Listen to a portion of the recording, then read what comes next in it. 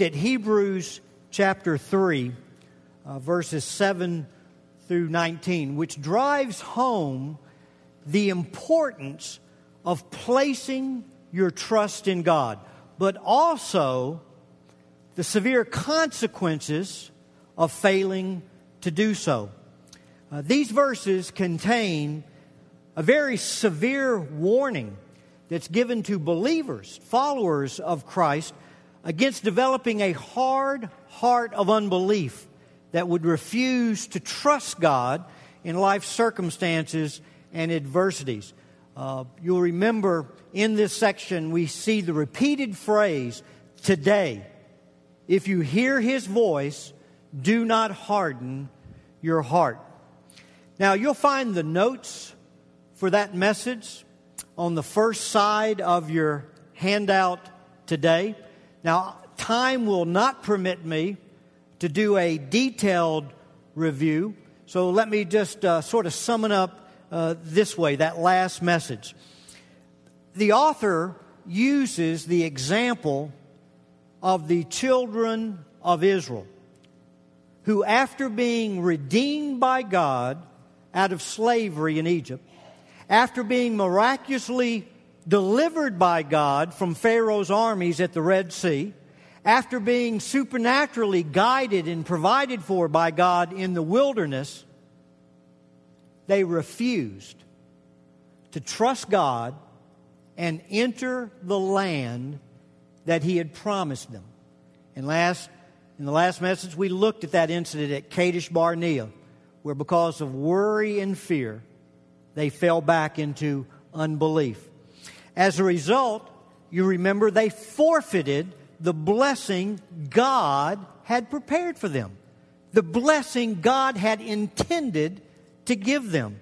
And although God stayed with them to the very end, and although God cared for them, they lived the remainder of their lives wandering 40 years in a wilderness of regret. Now, sadly, we too, as believers today, can miss God's blessings and also the rest that comes from submitting to God's Word and placing our trust in Him. Therefore, before we move into chapter 4 of Hebrews, I thought it would be good to focus on how to avoid a hard heart of unbelief. And as you follow on the back side of your sermon notes, you'll notice that there are two keys that are given us in the very text of Hebrews 3. In Hebrews chapter 3, verses 12 and 13, we are given two commands. And if we obey these commands, they will keep us from developing a hard heart. We are to take care of our hearts, and we are to encourage one another. Those are the two commands. We're to take care of our hearts, and we are to encourage one another. Now, this morning we'll take up that first command to discover how to take care of your heart. Proverbs chapter 4, verse 23 reads, "Watch over your heart with all diligence, for from the heart flows the springs of life." Now, please take your Bibles and turn to James chapter 1. We're going to just divert just a little bit from our study in Hebrews to focus on how to avoid this hard heart. And I believe probably the best passage to do so is here in James chapter 1, verses 19 through 27. Now, in these verses, we will discover 3 steps that will enable us to avoid a hard heart of unbelief. And let me add, just to on a personal note, and just to drive home maybe the importance of this message, if you were to ask Brother Andy, over the last 44 years in your walk with God, what has been the key to your growth in Christ, you know what my answer would be? It would be this message that I give you this morning. And that's how important I view the truth that I'm about to share with you. It's very simple, but it's very practical. And if applied, I guarantee it will bring radical change and transformation and growth to your life. And look at the first step. I must prepare my heart to receive God's Word. I must prepare my heart to receive God's Word. Read with me James chapter 1, verses 19 through 21. It says, This you know, my beloved brethren, but let everyone be quick to hear, slow to speak, and slow to anger. For the anger of man does not achieve the righteousness of God. Therefore, putting aside all filthiness and all that remains of wickedness, in humility receive the word implanted, which is able to save your souls. Now notice that phrase. You might even want to circle it in your Bibles. That phrase, receive the word implanted. God's word is presented as seed that has been implanted in the believer's heart. Now let me raise a question. How can the same seeds be planted in two different fields and you end up with two different results? In one of the fields, a great plentiful harvest. The other field, virtually no fruit at all. Well, the answer, one soil was prepared for planting and the other was not. There's not a problem with the seed. The problem is with the preparation of the soil. Let me ask another question.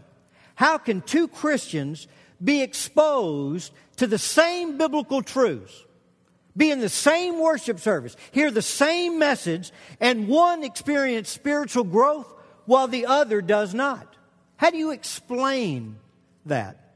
Well, the answer is one heart was prepared to receive God's Word and the other was not. Now, the application to our lives is significant, and do not miss this, because this is where many believers falter in their approach to the Word of God. Before the seed of God's Word can take root in your heart, before it can grow and produce the fruit that God would intend, you must first prepare your heart to receive God's Word. It is a reciprocal process, and there is responsibility that you must take for your spiritual growth, and this is one of them. And in James chapter 1, verses 19 through 21, he tells us there are 5 things that we are responsible to do, that we must do before we ever come to the Word of God, before we begin to read it, before we begin to study it, before we enter a worship service. And let's look at these 5 things. First, he says we are to what? He says, open your ears. I must open my ears. He says, everyone must be quick to what? To hear. I love Proverbs chapter 2, verse 2. It says, make your ear attentive to wisdom and incline your heart to understanding. The word translated attentive is koshab in the Hebrew text, and the literal meaning is to prick up the ears like an alert animal. The word incline is natah in the Hebrew, and it carries the idea of removing yourself from all distractions so that you can be wholly devoted to receiving and learning God's Word. In other words, as you come to God's Word, before you begin to open God's Word to read it, before you come to a worship service, you are responsible to zone out all other distractions so that you can be attentive and alert to God's instruction. Look at the second thing we must do to prepare our hearts to receive God's Word. He says, I have to shut my mouth. Not only open my ears, but shut my mouth. It says, be slow to speak. The fact is, you cannot listen while you are talking. And this includes talking to yourself. Now think about this. We laugh. See, God wants your undivided attention and focus. Let's just take, for example, we talked a little bit about this in the last message. Let's talk about worry. We said worry in the New Testament, the word that's translated worry is merimneo. It means to divide, to tear apart, to distract. Worry is turning your eyes from God and placing them on your circumstances. Worry is a concern about what might or might not happen in the future that tears you away from the fact that God is present right now to give you His grace, to give you His strength.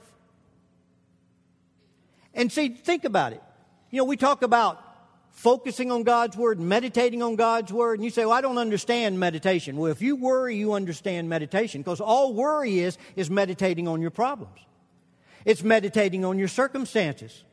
It's putting your focus, it's putting your attention there. But God says, before you come to my Word, you are responsible to turn from your circumstances and turn to me, the great I am. Whatever you need, I am.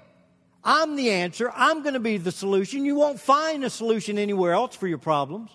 So turn from those circumstances and look to me. I love Job 40, verse 4. And let me put it in its context. You remember Job, how he went through this horrific adversity where he lost his children, he lost his wealth, he lost his health, he lost his reputation. Remember his comforters that were not so good comforters come to him and they basically accuse him of sin. There's got to be some kind of sin in your life, or there's got to be some kind of lack of faith that has brought about this adversity. And Job spends the most of the book what? Arguing with his friends, arguing with God, railing against God, questioning God, whether God is fair, whether God really loves him, what is God doing. All he's doing, the air is just filled with his words. And then finally the boy wakes up. And listen to what he says in Job 44. He says, behold, I am insignificant. What can I reply to thee? I lay my hand on my mouth. And then finally, when he laid his hand on his mouth, God had an opportunity to speak. And when God spoke, He didn't necessarily answer every question that Job had, but what God said transformed that man's life. To where when you come to the end of the book, He says, hey, before this adversity, I knew a lot about you by the hearing of the ear, but now my eyes have seen you. And he ends the book by praising God, the very God that he was arguing with earlier.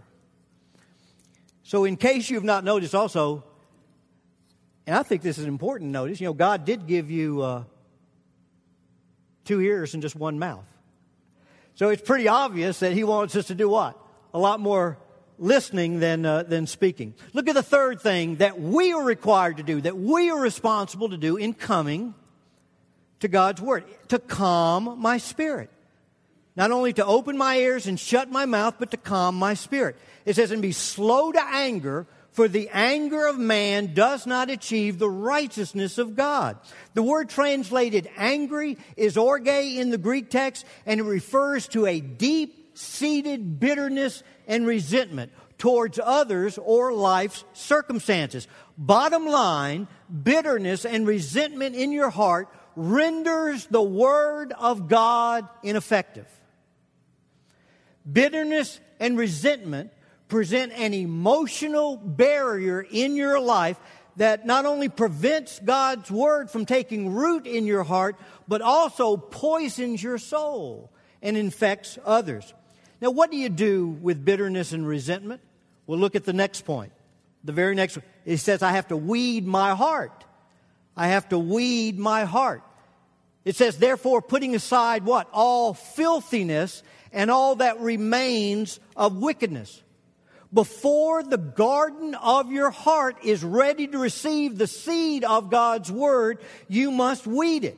In the parable of the sower, Jesus said, some seed fell among thorny weeds, but the weeds grew up and it choked the good plants. So the question is, what are the weeds that need to be eliminated in your life? It is imperative to weed, to eliminate anything that is between you and God, anything that is between you and another person as you come to the Word of God.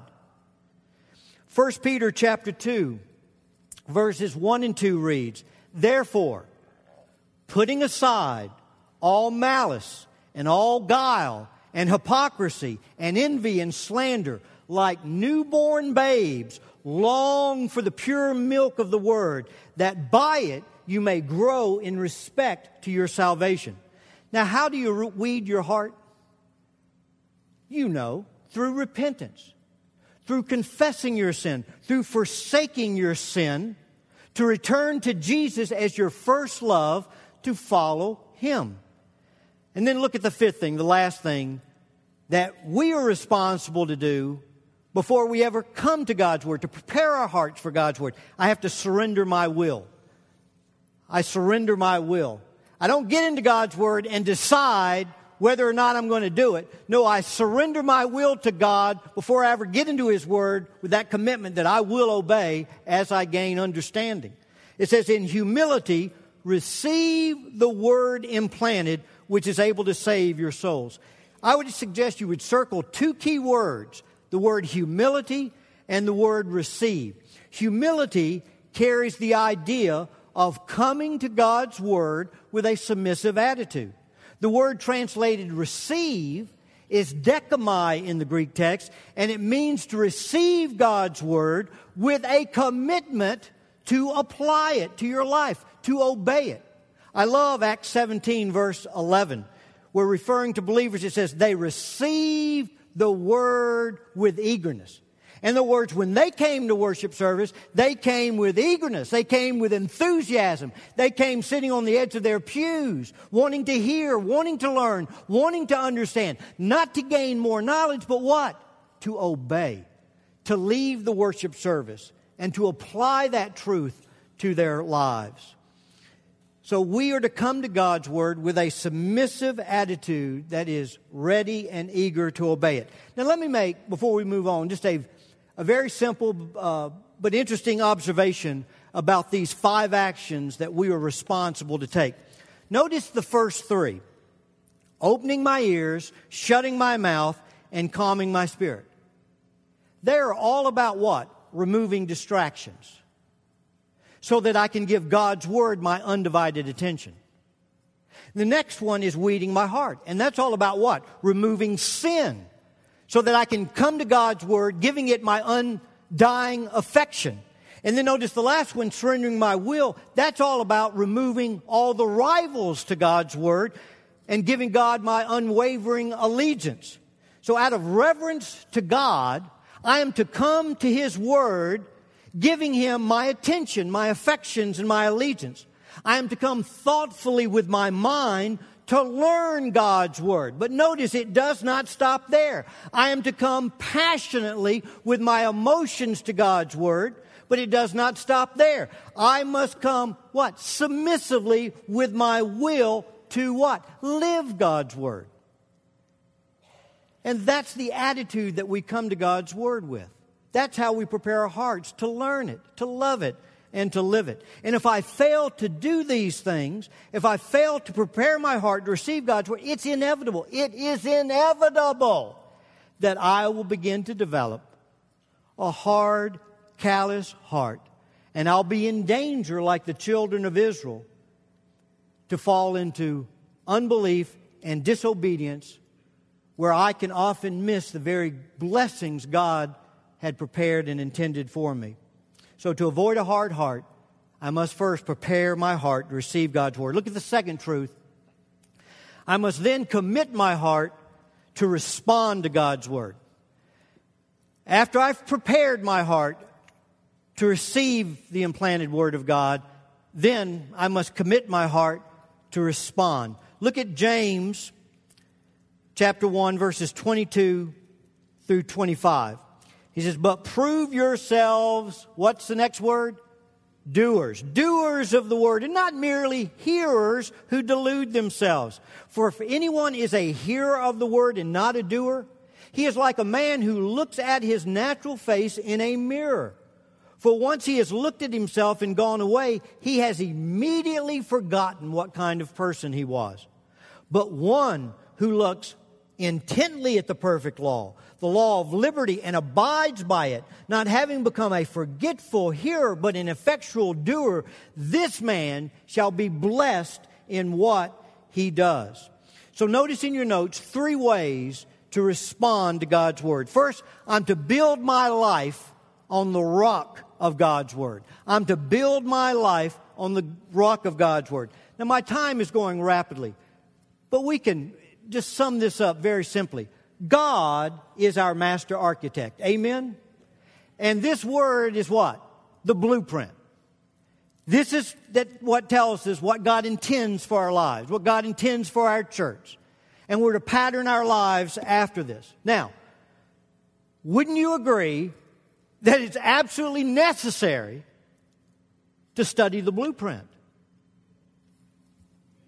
Yes. If you don't study the blueprint, you'll never know what God's plans are for your life, what God's purposes are for your life as a believer.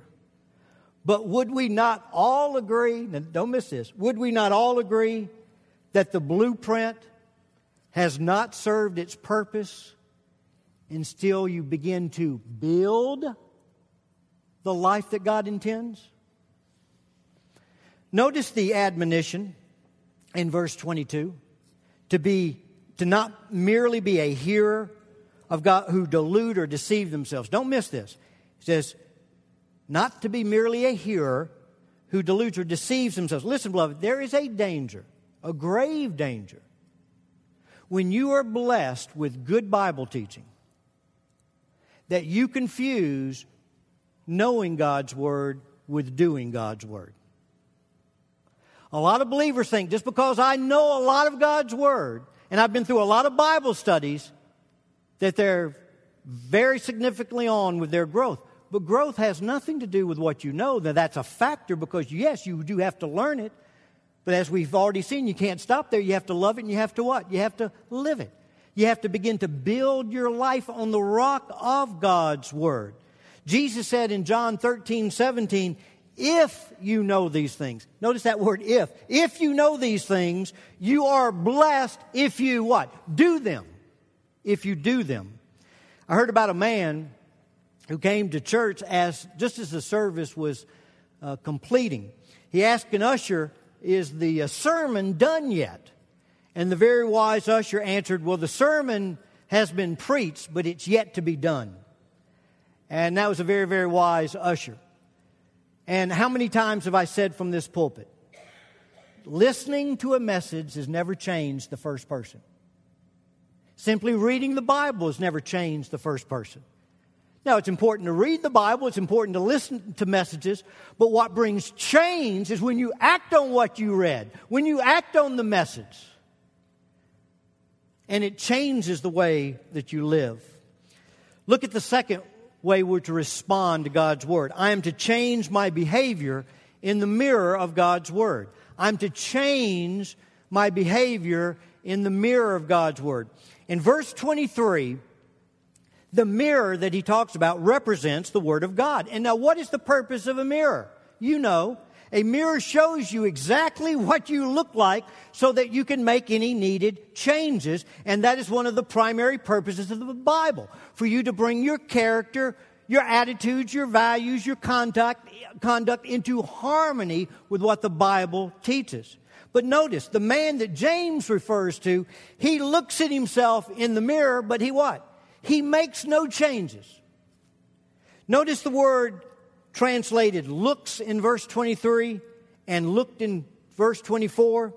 Now you would think, this is an amazing observation, I think, just from the Word of God. You would think that the word would mean just a casual glance since no changes were made. But no, those two words that he uses are very powerful words in the Greek text. It means to look carefully. It means to look cautiously. It means to look observantly. The Amplified New Testament puts verse 24 this way. For he thoughtfully observes himself, then goes off and promptly forgets what he is like. Now please, please, please do not miss the point James is making. It is not that the man failed to look long enough. It's not that he failed to look sincerely enough at God's Word, but that he turned away without taking any action.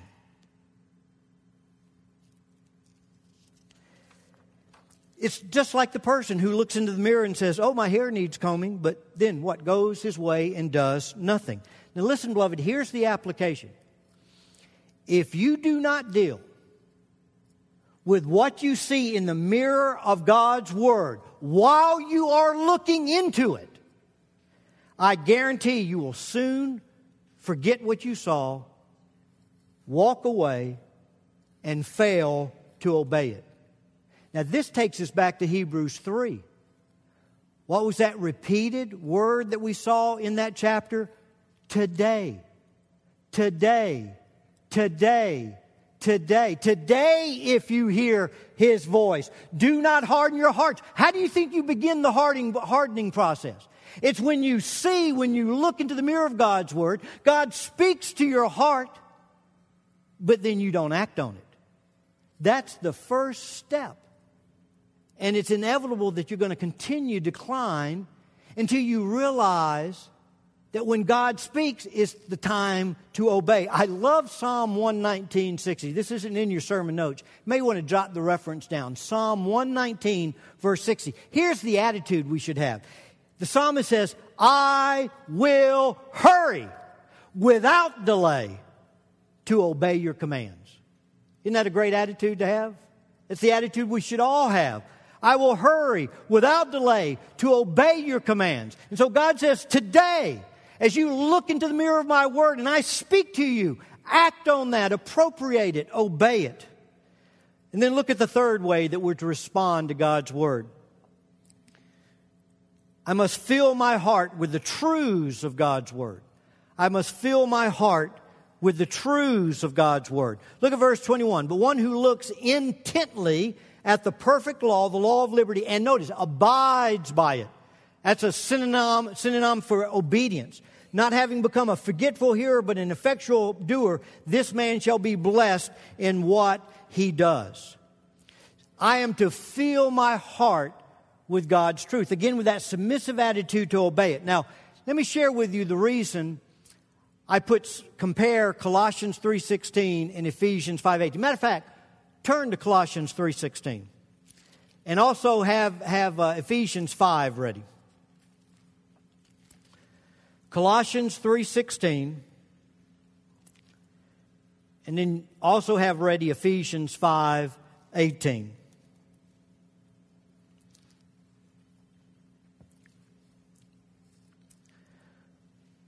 Look at Colossians 3:16. It says, let the word of Christ richly dwell within you. That simply means you're to let the word of Christ fill your heart, and not only fill your heart, but be at home in your heart as you're submissive to it, as you welcome it, to apply it. It says, with all wisdom, teaching and admonishing one another with psalms and hymns and spiritual songs, singing with thankfulness in your hearts, and whatever you do in word or deed, do all in the name of the Lord, giving thanks through Him to God the Father. And then he talks about wives, be subject to your husbands. Notice, don't miss this. He says, let the word of Christ dwell in you richly. Let it be at home in your heart. Fill your life with the word of God. And he says, if you do, here's what you're going to see in that life. You're going to begin speaking God's truth. What fills the heart will come forth from the mouth. You'll begin singing spiritual songs with what? Thankfulness in your heart. And then in the matter of submission. Now go over to Ephesians 5.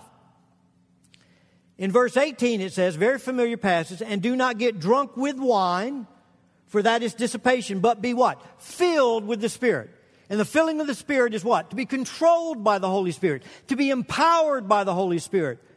To walk in the ways of Christ, in the character of Christ, to fulfill the purposes and plans of Christ.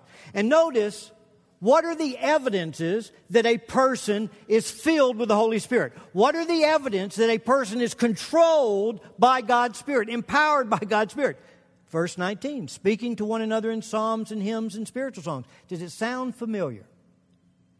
It's almost an identical repeat of Colossians 3:16. Singing and making melody with your heart to the Lord, and always giving thanks for all things in the name of our Lord Jesus Christ to God, even the Father, and be subject to one another in the fear of Christ. And don't miss this. One verse, let the word of Christ dwell in you richly. Second verse, be filled with the Spirit. In both passages, the evidence that you are letting the word of Christ dwell in you richly, the evidence that you are being filled with they're the same thing. speaking to one another in psalms and hymns, singing with melody in your heart, knowing thanksgiving and submission. Being a servant as Christ was a servant. Now here's the very important observation from the Scripture. Ephesians 5:18, the verb tense, I don't want to get too technical, but this will be simple for you to understand. It's in the passive voice. In other words, I don't fill myself with the Holy Spirit. Who does that? That's God. God is the one who fills me. God is the one who empowers me. God is the one who energizes my life with His life to enable me to follow Jesus Christ. So that's God's responsibility. But when you go to Colossians 3:16, it is in the active voice. And guess whose responsibility it is to let the word of Christ dwell in you richly? That's your responsibility, my responsibility. And you put these two things together and it's fascinating. God is saying, if you will come to the Word of God with that eager, submissive attitude to fill your life with the Word of God, not just to know it, but to obey it, not just to learn it, but to love it, to live it. He says, if you do that, I'll fill you with my Spirit. I'll empower you with my life. So we're right back to growth is a reciprocal process. There are things that God asks me to do, of course, by His grace, by His power, but then there are things that God will do as I reciprocate to His love. So I must prepare my heart to receive God's Word. I must commit my heart to respond to God's Word. But the process is not complete until we come to that third and last point. I must sanctify my heart to reflect God's Word. That's the purpose in all of this. That I would reflect God's truth. I would reflect God's character. That His life would be reproduced in me to be displayed through me. And we see that in James 1. Look at verses 26 and 27. 26 and 27, the last two verses there. If anyone thinks himself to be religious and yet does not bridle his tongue but deceives his own heart, this man's religion is worthless. This is pure and undefiled religion in the sight of our God and Father, to visit orphans and widows in their distress and to keep oneself unstained by the world. Now my time is gone, but we can just sum it up this way. What does it mean to reflect God's Word? Three things you see here when you sum it up. A controlled tongue. A controlled tongue. In other words, as I'm filling my life with the Word of God, as I'm building my life on it, as I've prepared my heart to receive it, that should be reflected in my speech, the way I relate to God, the way I relate to one another. But not only my speech, notice a caring heart. He gives the example of ministering to orphans and widows, but it's not restricted to that.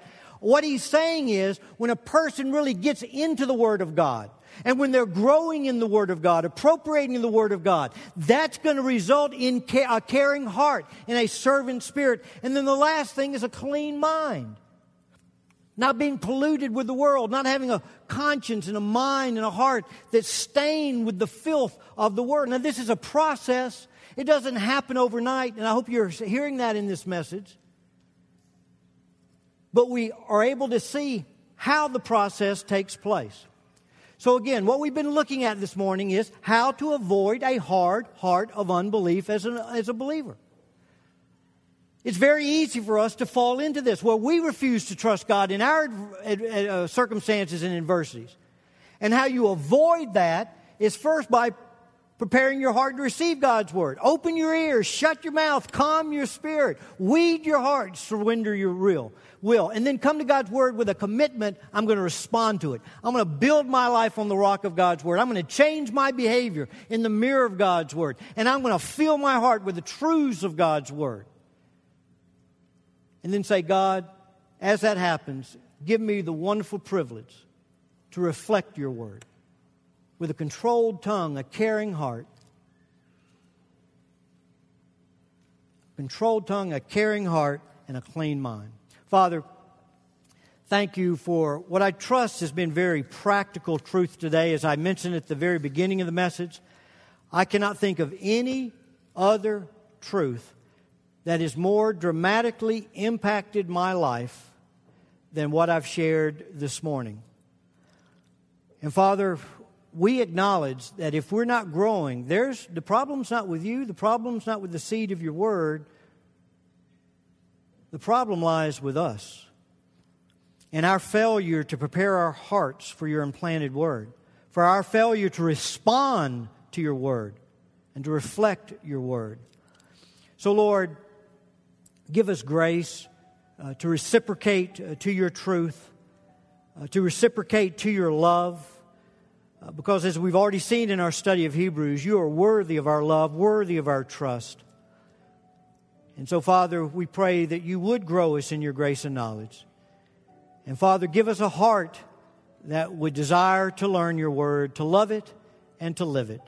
For it's in Christ's name we do pray. Amen.